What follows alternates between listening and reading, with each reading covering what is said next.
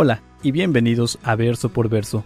En este espacio estaremos estudiando la palabra de Dios en la voz del pastor Juan Parra. Si aún no tienes alguna iglesia en donde congregarte, te invitamos a Capilla Calvario de Oxnard. Estamos localizados en el 1925 Eastman Avenue, en la ciudad de Oxnard, California.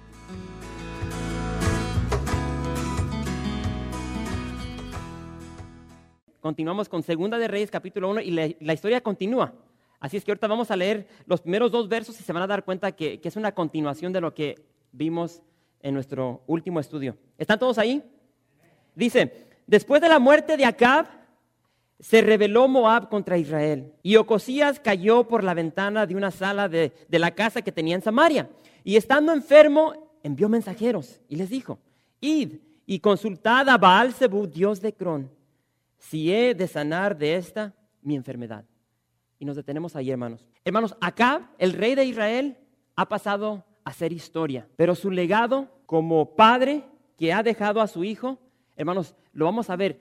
El legado de Acab ha forjado un destino, un caminar en la vida de su hijo Ocosías.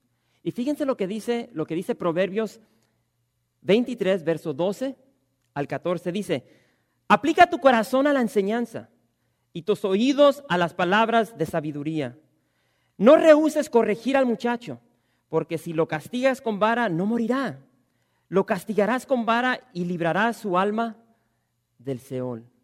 Hermanos, es tan importante como padres forjar el destino, el camino de nuestros hijos. Instruye al niño en su camino y aun cuando fuere viejo no se apartará de él, dice Proverbios 22. Como padres, como madres, tenemos que encaminar a nuestros hijos en ese camino de verdad, en ese camino de santidad, de integridad.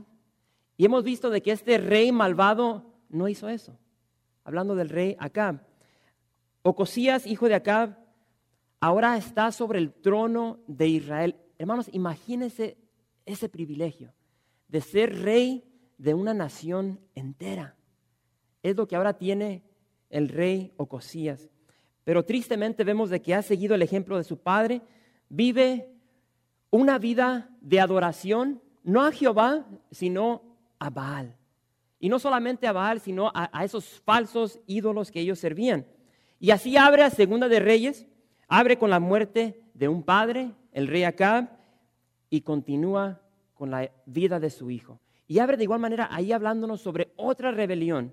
Se nos dice que Moab se rebela en contra de Israel y ya no le quiere pagar los tributos a la nación de Israel. Tal como esta nación se ha rebelado de Israel, hermanos. Recuerden, el rey David expandió el reino de Israel poniendo bajo tributo a los de Moab. Bueno, así como ahora Moab se está rebelando en contra de Israel, es lo mismo que Ocosías ha hecho. Ocosías se ha rebelado en contra de Jehová. Y hermanos, el pecado siempre nos va a debilitar, siempre nos va a empobrecer. Es lo que hace el pecado. Y lo vemos a través de toda la historia de la palabra de Dios. Ocosías, hermanos, en vez de ir a atacar a esa nación de Moab que se ha rebelado, que ya no quiere pagar tributo, ¿qué es lo que hace?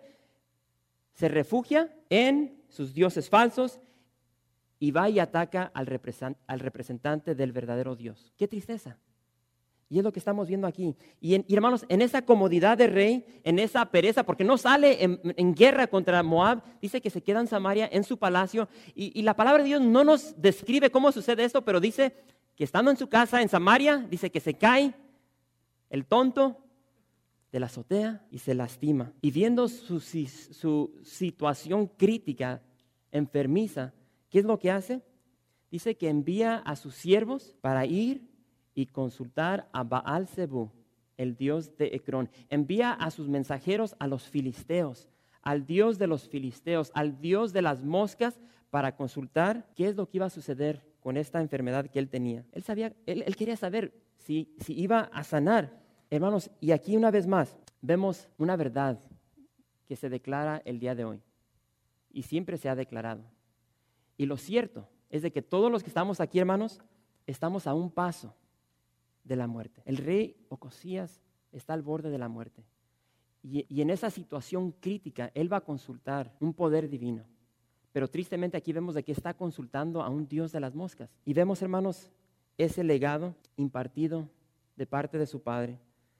Vemos de que de que él, tal como su padre, tiene un corazón inclinado a la idolatría. Hermanos, nuestros hijos van a seguir lo que ven en nosotros. Y por supuesto sabemos, hermanos, de que muchas veces nuestros hijos van a forjar su propio camino y van a ir en contra de lo que uno les enseña. Pero en este caso vemos de que lo que sembró el padre lo está cosechando, ¿sí?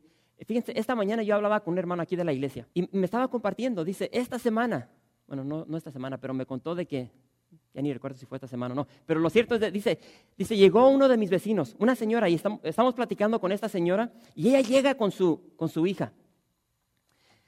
Y dice que mientras ellos dialogaban, mientras ellos platicaban, dice que esta niña chiquita, como de 4 años, dice que de su bolsa saca un huevo. Ya ven, en el tiempo de la Pascua, los conejitos, esos huevos de plástico que les ponen dulcecitos adentro. Dice que esta niña de 4 años, dice que saca un huevito y a su mamá se lo empieza, dice que a su mamá se lo empieza a pasar. Y dice que le hacía bien bonito, que le estiraba la mano. Y mientras ellos estaban platicando, dice que le agarraba el huevito así. Y dice que se lo estiraba y que se lo bajaba. Y luego se lo zumbatía aquí en la cabeza. Y después de que hizo eso, dice que agarra el huevito y lo rompe. Pero no tenía nada, es un huevo de plástico. Y dice este hermano, dice que esta señora, que de repente dijo, ¡ay! ¿De dónde aprendería eso? Entonces, esta niña, hermanos, a la edad de 4 años ya está viendo lo que se está haciendo en su casa. Se va forjando ese camino. Y hermanos, es lo que estamos viendo aquí. Este hijo sigue el camino de su padre. Y dice que él envía mensajeros a consultar al Dios de las moscas. Y hermanos, ese territorio de Filistea, de los filisteos, acostumbraba a recibir muchas moscas. Había una temporada donde llegaban multitudes de moscas y así como llegaban esas moscas, de repente se iban. Entonces, eso los llevó a creer de que las moscas podían profetizar el tiempo, de modo que este Dios podía profetizar el porvenir. Y es por eso que este rey Ocosías manda a sus mensajeros para ver qué es lo que va a suceder concerniente a esta enfermedad que lo tiene al borde de la muerte. Y es lo que estamos viendo aquí. Bueno, continúa, dice el verso 3. Dice, entonces el ángel de Jehová habló a Elías Tisbita diciendo, levántate y sube a encontrarte con los mensajeros del rey de Samaria y diles, ¿no hay Dios en Israel que vais a consultar a Baal-zebub, Dios de Crón? Por tanto, así ha dicho Jehová, del hecho en que estás no te levantarás, sino que ciertamente morirás. Y Elías se fue. Hermanos, yo siempre he dicho, y lo he dicho muchas veces aquí del púlpito, que Dios tiene un sentido de humor. Y Ocosías buscaba revelación divina, buscaba revelación, profecía de parte de Dios concerniente a lo que iba a suceder en su cuerpo, en su vida concerniente a esta enfermedad. Y él envía a sus mensajeros en busca de esta información a un Dios de moscas. Pero ¿qué es lo que hace Dios? Envía ¿a quién? A Elías. ¿Cuántos de ustedes recuerdan el significado de Elías? El que recuerde le doy un café, terminando el servicio. Jehová es Dios. Dios envía a su profeta, a Elías, y su nombre lo dice todo. ¿Para qué vas en busca de un Dios de moscas? Jehová es Dios. Hello, despierta. Y es lo que vemos aquí, hermanos. El mensaje de Dios a Ocosías llegó en forma de pregunta. Y si tú has leído la palabra de Dios, Dios siempre trabaja de esa forma. Él llega al ser humano y le hace preguntas. Lee los primeros capítulos de Génesis. Dios con Adán. Adán, ¿dónde estás? Fíjate que Dios siempre nos habla a través de preguntas. Y Él dice aquí en el verso 3, ¿no hay Dios en Israel que tienes que ir a consultar a Baal-zebub, Dios de Crón? Esa fue la pregunta de Dios que le da a Elías para que Elías se la envíe al rey de Israel. Y hermanos, tengan por seguro, Ocosías creía en Jehová. Créame que creía en Jehová. Créame que él supo lo que Dios había hecho en el Monte Carmelo. Él creía en Jehová, pero vivía como si Dios no existiera. Esa es la diferencia. Hermanos, Jehová no marcaba ninguna diferencia en su vida.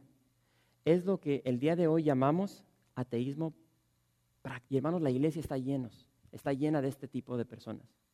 Hay personas que llegan a la iglesia y, tal como aquí acabamos de ver, Jehová no marca nada en sus vidas. No se ve ese cambio divino en sus vidas. Así como entran, se van. Es algo religioso para ellos. No hay una transformación. La deidad de Dios no se magnifica en su vida. Y es lo que estaba sucediendo aquí con este personaje, con este rey. Bueno, los siervos de Ocosías buscan una respuesta. Y la buscan del Dios de las moscas pero reciben la respuesta del Dios vivo, del Dios todopoderoso, del Alfa, del Omega. ¿Y qué es lo que dice Dios? Ocosías, tú vas a morir. Verso 5, fíjense. Cuando los mensajeros se volvieron al rey, él les dijo, ¿por qué os habéis vuelto? Ellos le respondieron, encontramos a un varón que nos dijo, id y volveos al rey que os envió y decidle, así ha dicho Jehová, ¿no hay Dios en Israel que tú envías a consultar a Baal-zebub, dios de Ecrón? Por tanto, del hecho en que estás, no te levantarás, de cierto morirás. Entonces él les dijo, ¿cómo era aquel varón que encontraste? Y os dijo tales palabras. Y ellos le respondieron, un varón que tenía vestido de pelo y ceñía sus lomos con un cinturón de cuero. Entonces él dijo, es Elías, tisbita. Hermanos, aquí vemos de que después de recibir esta revelación divina, los mensajeros regresan con el rey y regresan rápido. Tanto que Ocosías está sorprendido por su retorno tan rápido y quiere saber el por qué. Y fíjense, ahí lo dice. Ellos le declaran el mensaje de parte de Dios. Estos mensajeros declaran el mensaje de Dios que llegó de Dios a Elías, de Elías a estos servidores y de estos servidores al rey de Israel. Así ha dicho Jehová, no hay Dios en Israel que tú envías a consultar a Baal-zebub, dios de Ecrón. Por tanto, ¿cuál es el juicio? Del hecho en que estás no te levantarás, de cierto morirás. Y hermanos, no sé si ustedes pueden ver aquí de que este rey Ocosías estaba más interesado en el portador que en las palabras que salieron de su boca. ¿Qué es lo que pregunta? Dios llega a él y le dice, Ocosías, no hay Dios en Israel que tienes que ir a consultar al Dios de las moscas. ¿Y qué es lo que él pregunta? ¿Cómo era aquel varón? Aquí vemos el corazón de este rey. Hermanos, este rey no consideró la pregunta de Dios, mucho menos el juicio que se encontraba en esa palabra. Elías se nos describe aquí y dice, porque él quiere saber quién era este personaje, y se lo describen. Era un hombre vestido de pelo, ceñido sus lomos con cinturón de cuero. Muy similar, hermanos, al personaje del Nuevo Testamento, a Juan el Bautista. Un hombre rústico, proclamador de la verdad. Un hombre que predicó arrepentimiento. Y hermanos, esto es lo que Dios quiere hacer ahorita. Él quiere alcanzar el corazón de este rey malvado. Lo quiere llevar a ese lugar de arrepentimiento tal como lo hizo con su padre Acab. Pero fíjense cómo se desarrolla la historia. El verso 9 nos dice, luego envió a él un capitán de 50 con sus 50, el cual subió a donde él estaba. Y he aquí que él estaba sentado en la cumbre del monte. Y el capitán le dijo, varón de Dios, el rey ha dicho que desciendas. Verso 10. Y Elías respondió y dijo al capitán de 50, si yo soy varón de Dios, descienda fuego del cielo y consúmate con tus 50. Y descendió fuego del cielo, que lo consumió a él y a sus 50. Hermanos, Ocosías, hermanos, traten de entender si es posible el corazón de este hombre. Vemos de que Ocosías en su rebeldía envía a un capitán con 50 soldados para que vayan y arresten a este profeta de Dios. Y vuelvo a repetir, hermanos, Ocosías no meditó en el peso de la palabra de Dios. Este rey no meditó en el peso, en el contenido de la palabra de Dios. Y hermanos, como todo buen pecador, y creo que en esta noche hay bastantes, ¿quién dice amén? Como todo buen pecador, él quiso hacer las cosas a su manera. ¿Quién es culpable de eso? Sí. Hermanos, nosotros muchas veces hacemos lo mismo en nuestras vidas. Yo te pregunto en esta noche, porque estamos leyendo esta historia y decimos, tío, ¿qué es este menso? ¿Cómo es? ¿Por qué hizo estas cosas? Pero déjenme preguntarles algo. Hermano, hermana, cuando tú te enfermas, ¿qué es lo que haces? Cuando tú sientes que tu cuerpo está débil, te está llegando un catarro, una fiebre, un gripe, ¿qué es lo que haces? Vas, sacas medicina, empiezas a tomar tu medicamento, te empiezan los dolorcitos, las pastillitas, levantas el teléfono, le hablas al médico. ¿Qué es lo que haces? Eso es lo que hizo Ocosías. Si él fue y consultó al Dios de las moscas, ¿qué haces tú? ¿O será que te arrodillas o te escondes y buscas el favor de Dios en tu vida? Y es fácil para nosotros llegar a esta porción de la palabra de Dios y culpar a un personaje como este, pero nosotros somos culpables de lo mismo. En nuestra necesidad, cuando estás en una necesidad, cuando no tienes tiempo, cuando no tienes dinero para pagar una deuda, un bill, tu renta, el pago de tu casa, ¿qué es lo que haces? ¿Vas y buscas a un hermanito a ver si te prestan o clamas a Dios para que Dios provea tus necesidades? Hermanos, cuando somos confrontados con la verdad de la palabra de Dios, muchas veces tendemos a ignorarla y a rechazarla. Seguimos nuestro camino, ese camino egoísta, ese camino de mentira, ese camino de muerte. Es la tendencia humana. Y por más sabio, por más agradable que parece ser nuestro camino, hermanos, nuestro camino, el camino del hombre es un camino de muerte. ¿Sí? Jesús bien dijo que el camino espacioso es el camino que lleva a la perdición. Pedro, hablando con Jesús, declara y dice, ¿a quién iremos? Tú eres el único que tienes palabras de vida eterna. Hermanos, es tan importante para nosotros considerar la palabra de Dios y no solamente considerarla, sino vivirla, obedecerla. Es fácil leer este libro, meterlo aquí, pero cuando no lo aplicamos, ¿para qué nos sirve? Tan importante vivir la palabra de Dios. Bueno, aún aquí vemos que el capitán de Ocosías no consideró el peso de la palabra de Dios y dice, sí, mi rey, yo voy, ¿quieres que vaya? Y vaya y consulte a este profeta, a este varón de Dios, ahí voy. Y es lo que estamos viendo aquí, y va con sus 50 varones y llega delante de la presencia del del profeta Elías con una insolencia y le ordena a Elías, ¿sí o qué? Mi rey dice que te bajes. Y fíjense, se dirige al profeta ¿cómo? Como varón de Dios. ¿Y qué es lo que le dice Elías? Dice, si yo soy varón de Dios, descienda fuego del cielo y consúmate con tus 50. Y descendió fuego del cielo, que lo consumió a él y a sus 50. Interesante. Hermanos, yo no sé cuántos de ustedes pueden recordar esto. Cuando estudiamos el libro de Lucas, ahí en el capítulo 9 hay una historia bien tremenda. Y creo que esta historia que acabamos de leer es la favorita de Jacobo y de Juan, porque en una ocasión estos dos entran con Jesús a una ciudad de samaritanos.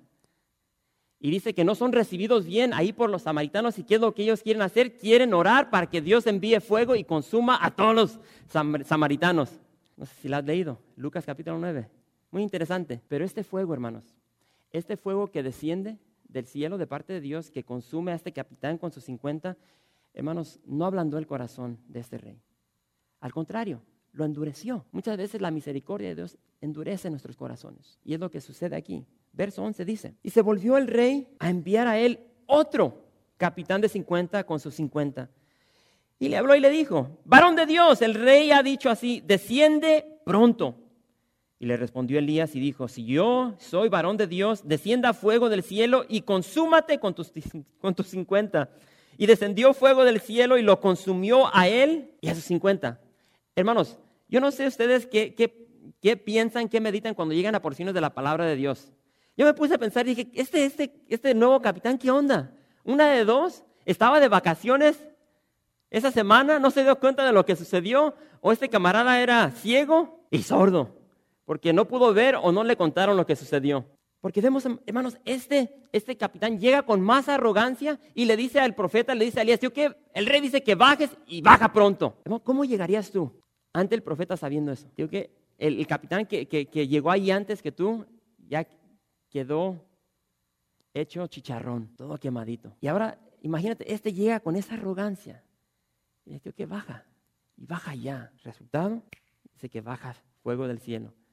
Y lo chamusca, tal como al otro capitán con sus 50. Y una vez más, hermanos, este fuego endurece el corazón de este rey. Y este rey sigue en esa necedad concerniente a su relación con Dios, con el Dios verdadero. Continúa. Y dice allí el verso 13. Disculpen, hermanos. Dice, volvió a enviar al tercer capitán de 50 con sus 50. Y subiendo aquel tercer capitán de 50, fíjense cómo llega se puso de rodillas delante de Elías y le rogó diciendo, varón de Dios, te ruego que sea de valor delante de tus ojos mi vida y la vida de estos tus 50 siervos. He aquí, ha descendido fuego del cielo y ha consumido a los dos primeros capitanes de 50 con sus 50. Sea estimada ahora mi vida delante de tus ojos. Entonces el ángel de Jehová dijo a Elías, desciende con él, no tengas miedo de él. Y él se levantó y descendió con él al rey. Hermanos, la rebeldía continúa de este rey. Dice que envía a un tercer capitán y vean de que este nuevo capitán, este tercer capitán no llega exigiendo nada. Y hermanos, así tenemos que llegar nosotros delante de la presencia de Dios. No podemos llegar exigiéndole a Dios que haga esto, porque si no nos vamos a ir, le vamos a dar. ¿Quién somos nosotros para andar exigiéndole algo a Dios? Y así llega no llega exigiendo absolutamente nada, Él reconoce el poder de Dios, la santidad de Dios, y no llega exigiendo absolutamente nada. Al contrario, dice que llega con gran respeto, con gran humillación, dice que se arrodilla delante de la misericordia de Dios y pide clemencia de Elías. Hermanos, este capitán sí llegó con esa actitud correcta, esa actitud que nosotros tenemos que tener delante de la presencia de Dios. Una actitud de humillación y de arrepentimiento. ¿Recuerdan la historia del rey David, hermanos, cuando pecó, fornicó, adulteró con Betsabé? Después, ahí en el Salmo 51 tenemos la declaración, el corazón se abre del rey David y declara ante Dios, pide perdón, se humilla, se arrepiente, y ahí David declara, al corazón contrito y humillado no despreciarás tú, oh Jehová. Y es lo que estamos viendo aquí en este capitán. Llega en humillación, en arrepentimiento, y tan siquiera así lo quiero creer yo, de que él llega y se arrepiente, se humilla delante de Dios y de Elías, que es lo que Dios quería no solamente del rey Ocosías, sino de toda la nación de Israel. Y con esta actitud llega este capitán delante de Elías. ¿Resultado? ¿Descendió fuego? No hubo juicio. Pablo, fíjense lo que escribe Pablo. Romanos 2, verso 5 dice, pero por tu dureza y por tu corazón no arrepentido, atesoras para ti ira para el día de la ira y de la revelación del justo juicio de Dios. Hermanos, no podemos endurecer nuestro corazón. Así que Elías, al ver la actitud de este capitán, no solamente la actitud de él, sino que al escuchar la voz de Dios, dice que el ángel de Jehová viene y le dice, Elías, desciende, no tengas temor. Entonces Elías desciende y lo acompaña. Verso 16, ya vamos a acabar, hermanos. Y le dijo, así ha dicho Jehová, por cuanto enviaste mensajeros a consultar a Baal-zebú, Dios de Ecrón, ¿no hay Dios en Israel para consultar en su palabra? No te levantarás, por tanto, del lecho en que estás, sino que de cierto morirás. Se vuelven a repetir esas palabras, hermanos. Hermanos, dejen que esas palabras resuenen en su corazón. ¿No hay Dios en Israel para consultar en su palabra? Hermanos, yo creo con todo mi corazón de que el rey Ocosías quería traer al profeta con un propósito, para que Elías orara por él y de alguna manera, no sé qué se estaba fabricando en su mente, pero creo que le quería torcer el brazo a Elías para que Elías orara y fuera sanado de esta lastimadura, de esto que le había sucedido en la caída. Pero vemos claramente de que no hubo arrepentimiento en el corazón de este rey. Y una vez más, hermanos, vemos una confrontación de parte de Elías con otro rey de Israel. La primera vez fue con el rey Acab, ahora es con su hijo Ocosías. Y es muy similar a ese confrontamiento que tuvieron en el monte Carmelo, muy similar.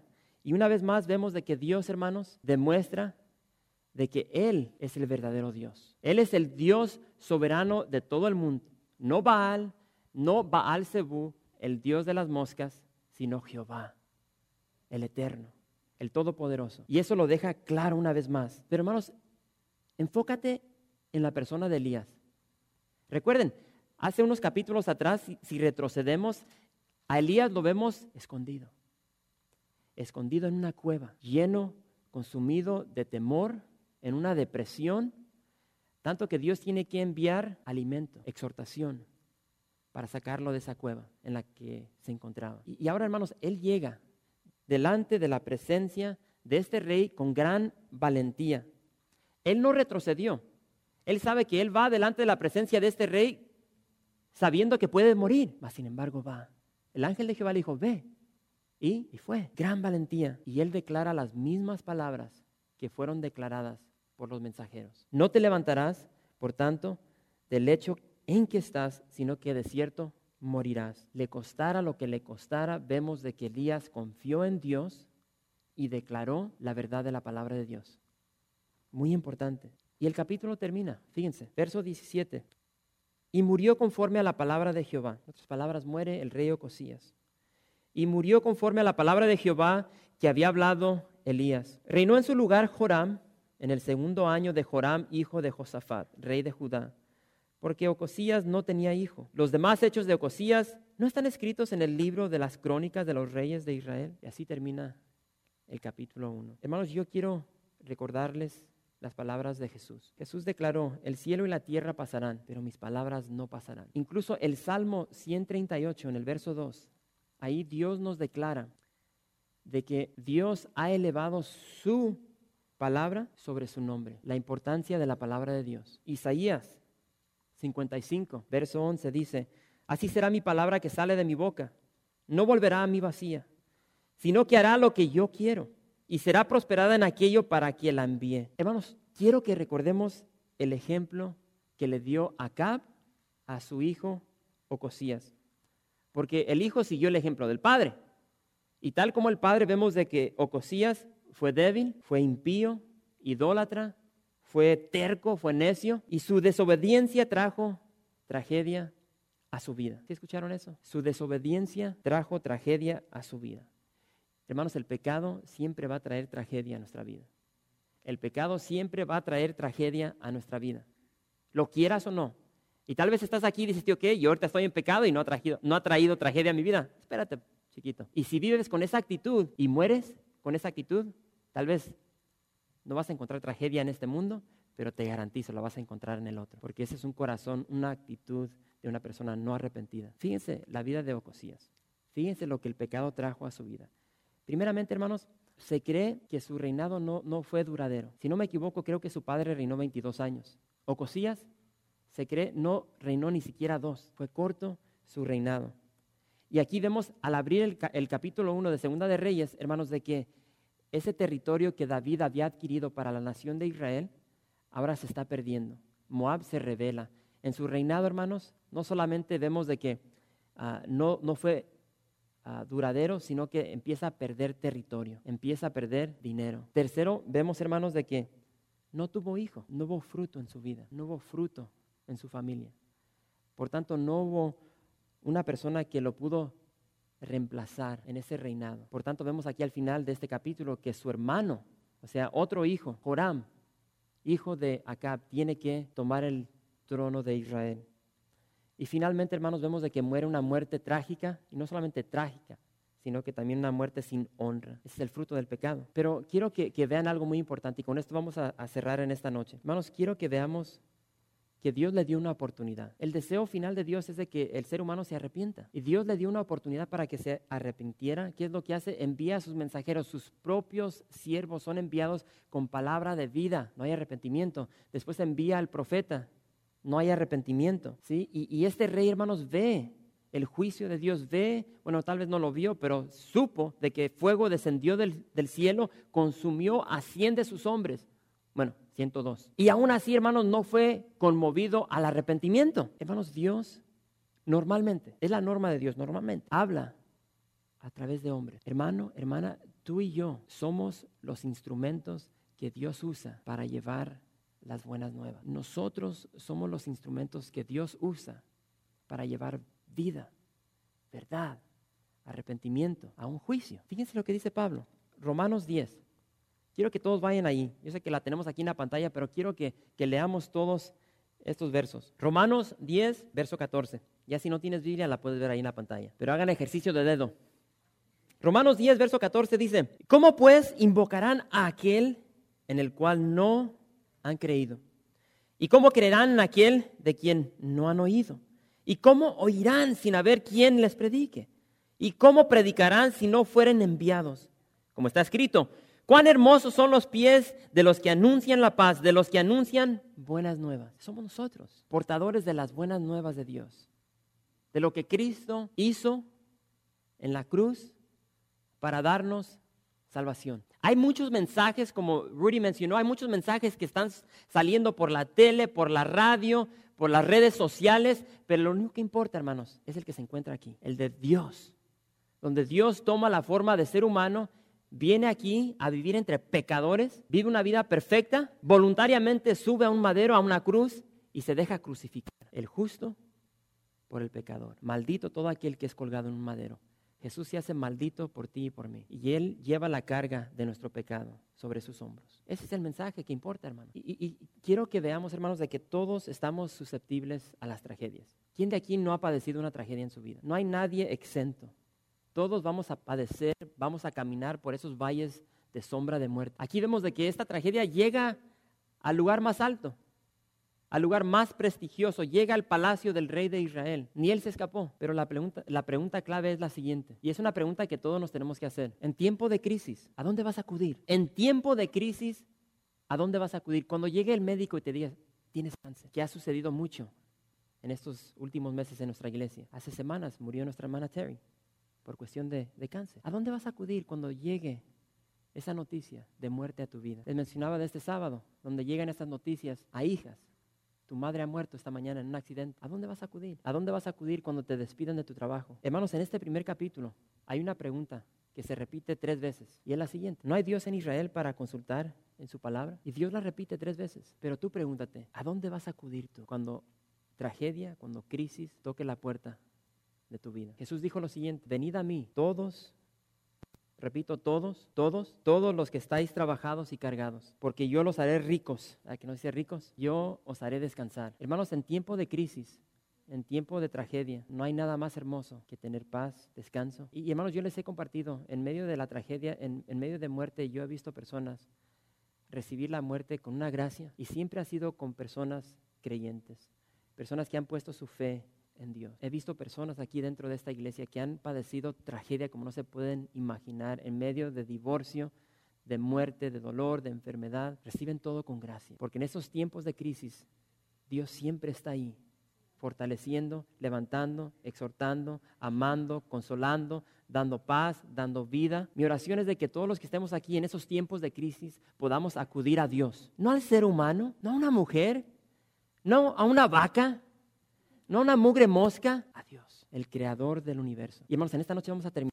Yo no sé cómo llegaste, yo no soy Dios, yo no sé cómo entraste en esta noche, pero tal vez ahorita estás padeciendo una tragedia, una crisis. Hermanos, queremos orar por ti, queremos orar contigo, cualquiera que sea tu necesidad. Queremos finalizar en oración. Tal vez estás aquí, tío, que nunca has recibido a Jesús en tu corazón. Dios te ama, y ese Dios que te ama es un Dios celoso. Y si no te arrepientes de tu pecado, ese Dios celoso, ese Dios de amor, te va a dar lo que tú quieres. Y es una vida apartada de Él, ¿sí?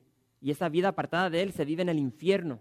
Y muchos dicen, ¿cómo es posible que Dios envíe personas al infierno? No. Dios no envía. Nosotros mismos escogemos ese lugar. El camino de vida, el camino de muerte.